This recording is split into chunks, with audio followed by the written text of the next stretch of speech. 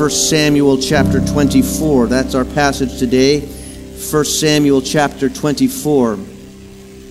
Our key concept this morning is this: show shocking mercy and God will be honored. Show shocking mercy. 1 Samuel chapter 24. We'll bring up the house lights so that you can actually see your Bibles. Their house lights are coming up anytime soon. That would be great. Thank you very much. Show shocking mercy. While the house lights are coming up and while you're finding 1 Samuel chapter 24, today we're talking about pushing back against taking revenge. See, when you have to clap for the lights, that's bad. That's just not right. But in any event, one of the subtlest temptations that we face is the temptation to get even. And the reason is because somehow in the human heart we feel like revenge is righteous, because obviously the individual that we're trying to get even with deserves this, right? So it's a subtle temptation. But what I want you to learn this morning is that getting even never really gets us even. Because really all we do is we continue a cycle of vengeance, a cycle of revenge. And in our scripture today, we're going to see how God calls us to step away from the cycle of vengeance and show mercy and grace.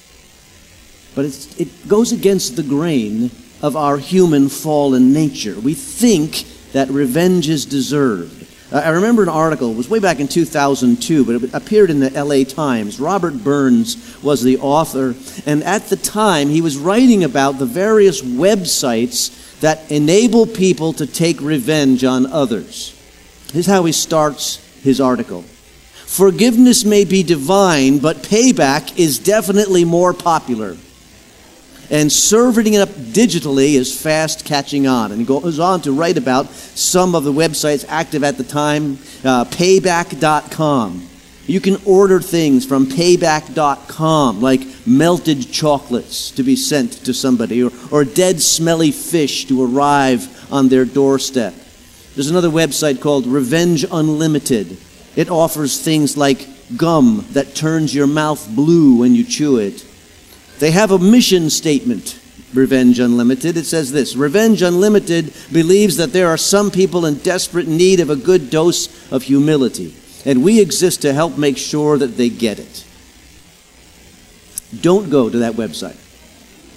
It may be one of life's subtle temptations, but when we show shocking mercy, it tells us that we are seeking to honor God and others see a difference in us. Now we're going to re-enter David's life here in 1 Samuel chapter 24. He is now on the run from King Saul, hiding out in the deserts and in the caves because Saul has become insanely jealous. Back in chapter 18, we heard the opinion of the people. 18 verse 7, as they danced, they sang, Saul has slain his thousands and David his tens of thousands. And that is a little ditty that was popular among the people. And every time Saul heard it, it was like a festering sore of resentment in his soul. That got to Saul. And a black cloud of bitterness descended over him. And in our passage today, David is a fugitive. He's on run for his life. However, what's beginning to happen little by little, as if David is some sort of Jewish Robin Hood, he's attracting people to him where he's hiding in the desert. People band together. People pledge to follow him. They stick with him. These will eventually be called David's mighty men. But listen to how they are initially described in chapter 22, verse 2. It says, all those who are in distress, in debt, or discontented gathered around him, and he became their leader. About 400 men were with him. Basically, these are the down and outs of the society. They come and gather around David. By chapter 23, verse 13, that number grows to 600 people. And that brings us to our passage that we'll read today, chapter 24. You follow along as I start reading verse 1. It says this: After Saul returned from pursuing the Philistines, he was told, David is in the desert of En-Gedi. So Saul took 3,000 chosen men from all Israel and set out to look for David and his men near the crags of the wild goats. He came to the sheep pens along the way. A cave was there, and Saul went in to relieve himself. But David and his men were far back in the cave. And the men said, "This is the day the Lord spoke of when he said to you, 'I will give your enemy into your hands for you to deal with as you wish.'" Then David crept up unnoticed and cut off a corner of Saul's robe. Here is a test of character. What do you do when your enemy is vulnerable and revenge is being spoken of around you? Saul goes into this cave to go to the bathroom. I mean, this is a position of true vulnerability. And it occurs to me that if David had indeed snuck up on Saul and killed him there in that cave, preachers today would be preaching sermons about how if you treat people badly, it's going to come back to hurt you, citing Saul as an example. But God knows that there's more important lessons here, a more important lesson for all of us. To see what David models here, learning to fight off that temptation to take revenge. David resists the temptation to kill Saul in his moment of vulnerability. In fact, this is one of two situations where this occurs. A very similar situation occurs in chapter 26. And at first, when Saul enters that cave and the men and David are way back inside, hidden in the shadows, David gets advice that on the surface sounds somewhat spiritual. The men whisper in the cave, "This is the moment that God has told you about. This is the moment God has delivered him into your hands." When they saw that Saul realized when Saul realized that he is in the cave and he doesn't realize that he's vulnerable and the men are there, the men are encouraging David, take revenge. Why? Because it's so obvious that this is falling into our lap. It must be God's timing. It must be God's will. The problem was, that wasn't godly advice. They're conjuring up their own interpretation of what they thought should happen. They're putting their own preconceived ideas of what ought to be happening and using some spiritual terms to justify. But it was wrong. Murder is wrong. Using spiritual sounding words doesn't change that fact. There's always been people who put spiritual sounding words around their own will and pretend that it's God's will. It's still going on today. Just because someone says religious words or religious language, just because someone says, "God told me to tell you this," it doesn't guarantee that what follows is accurate. We need to scrap all sentences that start with "God told me" and start the sentences with "the Bible says." Because it's an important principle to remember. God does not open doors that go against his revealed will. He does not ask you to do things that are wrong, and murder is wrong. This is not God's timing. This is not God's will. Don't make the mistake of rationalizing behavior simply because it looks like excellent timing. Satan is pretty good at timing too. In fact, this is what the Bible says. Leviticus 19:18, "Do not seek revenge or bear a grudge against one of your people, but love your neighbor as yourself." The Bible says, Deuteronomy 32:35, "It is mine to avenge, I will repay." God says, resist this impulse. Don't take revenge. Don't hold a grudge. Don't seek to get even, because he is the ultimate, all-knowing, perfect judge. And so here in David's resisting that call, we see behaviors that we should emulate. And the first is refuse revenge. David did that almost. Almost. And here's the almost part. Go down to verse 5. Afterwards, David was conscience-stricken for having cut off a corner of his robe. He said to his men, "The Lord forbid that I should do such a thing to my master, the Lord's anointed, or lift my hand against him, for he is the anointed of the Lord." With these words, David rebuked his men and did not allow them to attack Saul. And Saul left the cave and went his way. And then David went out of the cave and called to Saul, "My lord the king." When Saul looked behind him, David bowed down and prostrated himself with his face to the ground. He said to Saul, "Why do you listen when men say David is bent on harming you? This day you have seen with your own eyes how the Lord delivered you into my hands in the cave. Some urged me to kill you, but I spared you. I said, I will not lift my hand against my master because he is the Lord's anointed." And it's interesting to note when David gets back to his men carrying that corner of the robe of Saul, he is conscience-stricken about having cut that piece of robe off. Because even though he didn't kill Saul, what he did is show contempt in that action. Philip Keller, in his book on David, has a chapter that he calls The Ruined Robe. And in it he says this: "Even though he resisted the temptation to sever Saul's head, he still could not resist this small taste of revenge. For to cut off a piece from the royal robe was an act of utter contempt for the one who wore it. Though he had not murdered the tyrant in cold blood, he had in fact shown that he had murdered him in his heart." And when David got back to his men, the men all high-fiving each other about the humiliation that David just inflicted on Saul, they began to kind of quietly celebrate back in the cave. They really wanted to do more harm to Saul. In fact, if David wasn't going to do it, it seems like the men were going to do it in his place. But David held them back. But even as they are kind of rejoicing in that sense of revenge, David grows sad. And he whispers, "Wait a minute.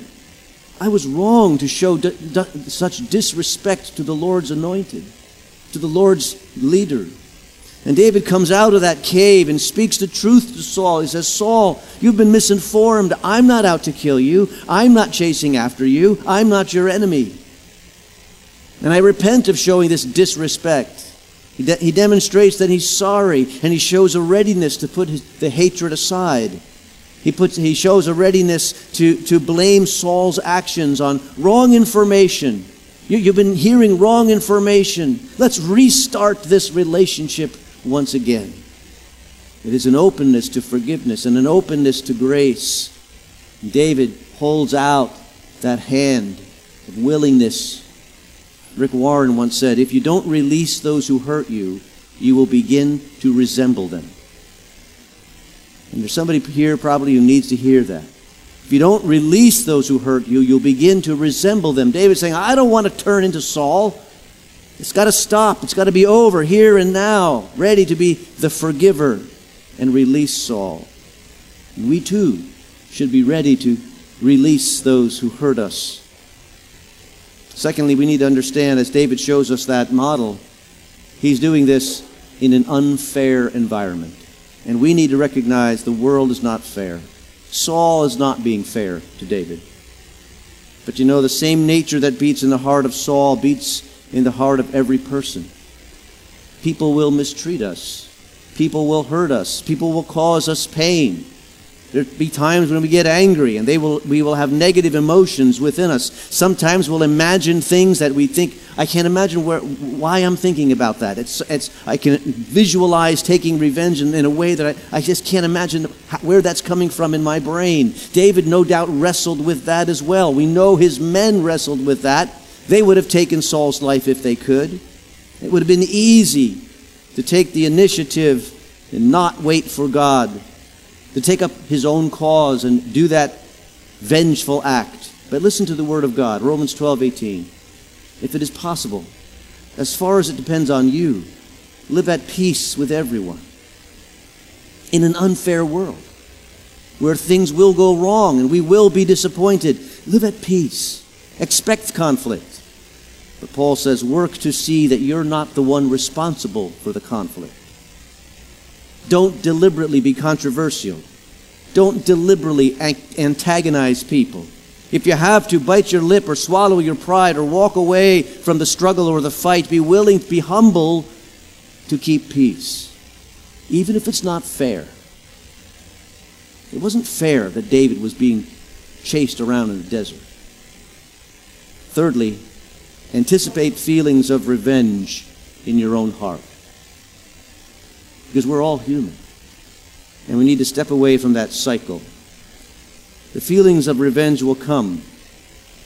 But handling mistreatment in a godly way, that doesn't come naturally. It comes supernaturally. It needs to be a decision that we make prior to the event that allows us the possibility of revenge. It needs to be a surrender to the Holy Spirit to say, I'm just going to give this away. That's why Jesus in his instruction said, do to others as you would have them do to you, not do to others as they do to you. It's revolutionary, but it's wise. It's wise. Because imagine with me if this had gone differently.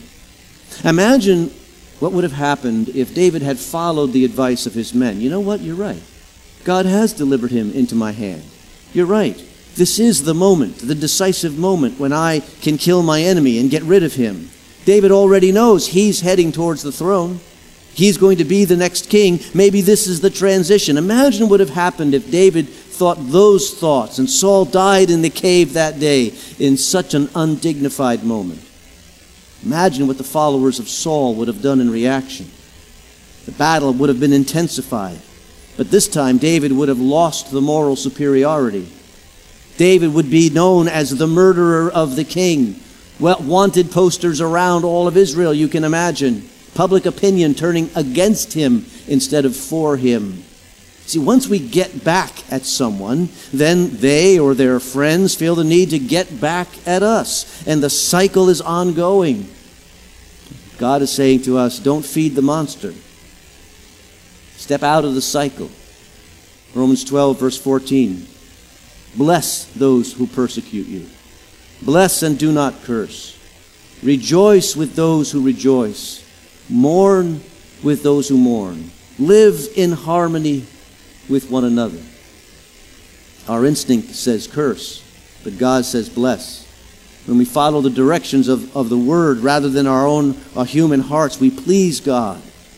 And notice with me, there is no promise in these verses that says, and everything will work out just fine, and the person will see the error of their ways, and soon they will come and apologize. There's nothing like that in there. You see, resisting revenge is not about manipulating an apology. Resisting revenge is about pleasing God. That's it. That's the motive. That's the reason. I'm going to step out of the cycle so that I can please God. And that's the issue. And I want to show him that I trust him and that I want to please him in the way that I live. And this is the way Jesus lived. 1 Peter chapter 2, verse 23. When they hurled their insults at him, he did not retaliate. When he suffered, he made no threats. Instead, he entrusted himself to him who judges justly. See, the secret of handling this mistreatment is keeping our eye on the goal. And the goal is not that this will all work out, but the goal is I'm going to please God here. I'm going to make God happy here and do what God wants me to do. That's not easy. But through the power of the Holy Spirit, we can do it. Robert Eason was 8 years old when his dad was murdered. And what made it worse is that the murderer was his Uncle Bob, the brother of his dad. There was a trial. And unbelievably, Uncle Bob was sentenced to only 3 years in prison for that murder. 3 years. And then, on some sort of legal technicality, he never served a day in jail. Never went to jail, and was never made to pay any restitution to support the family. The legal system completely let down Robert Eason and his family. So there was bitterness. There was anger. There was like a black cloud as he was growing up. He felt this towards his Uncle Bob.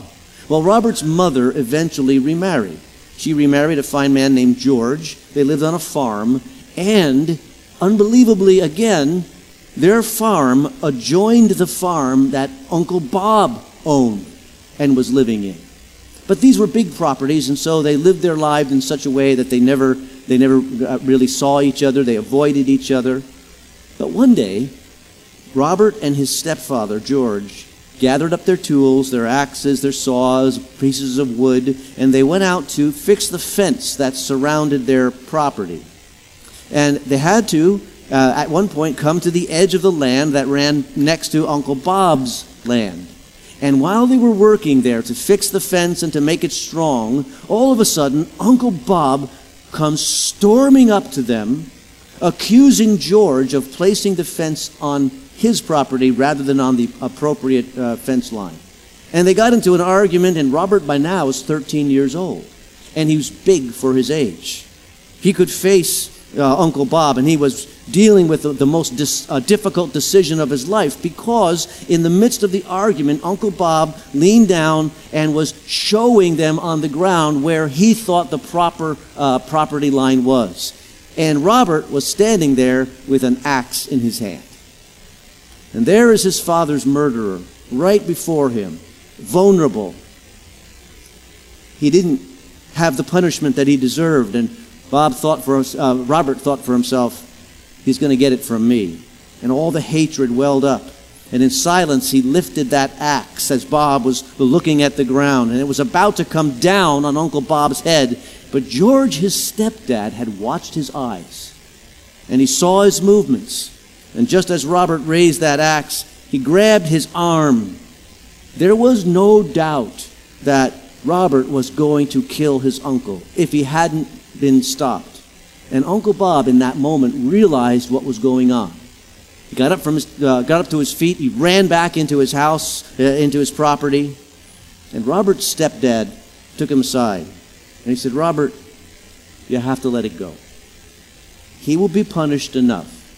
The Lord will take care of it, but not if you take it out of his hands." That's the point. Don't take it out of God's hands. Trust God. And a weight was lifted from 13-year-old Robert that day. And he decided to let justice rest in the hands of God, the one who judges justly. Remember that saying. If we don't release those who hurt us, we will begin to resemble them. And Robert didn't want to turn into Uncle Bob.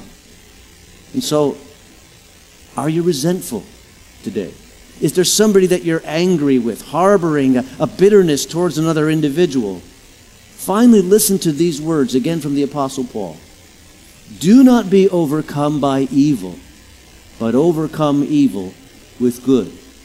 It is within our power to show shocking mercy. And when we show shocking mercy, we are honoring God and pleasing him. Let's pray together. And as we just bow silently, I'm going to ask you to consider, is there someone in your life that you need to forgive? Someone who has hurt you, has let you down, that you need to release so that you don't resemble them? Just allow the Spirit to form that picture in your mind. And if so, today decide to give it away. Lord, we give away revenge. We give away hatred. We give away antagonism. We give away the pride that says somehow I can get even. And by your Spirit, Heavenly Father, we pray that you would enable us to seek to please you above all else, and not to get into the cycle of hurt and pain that so often happens. Sometimes it happens in friendship relationships. Sometimes it happens even in families. But Lord, we want to step off that cycle. And we entrust all of that into your hands. Help us, Lord, to be the peacemakers, the forgivers. Help us to be the one to say,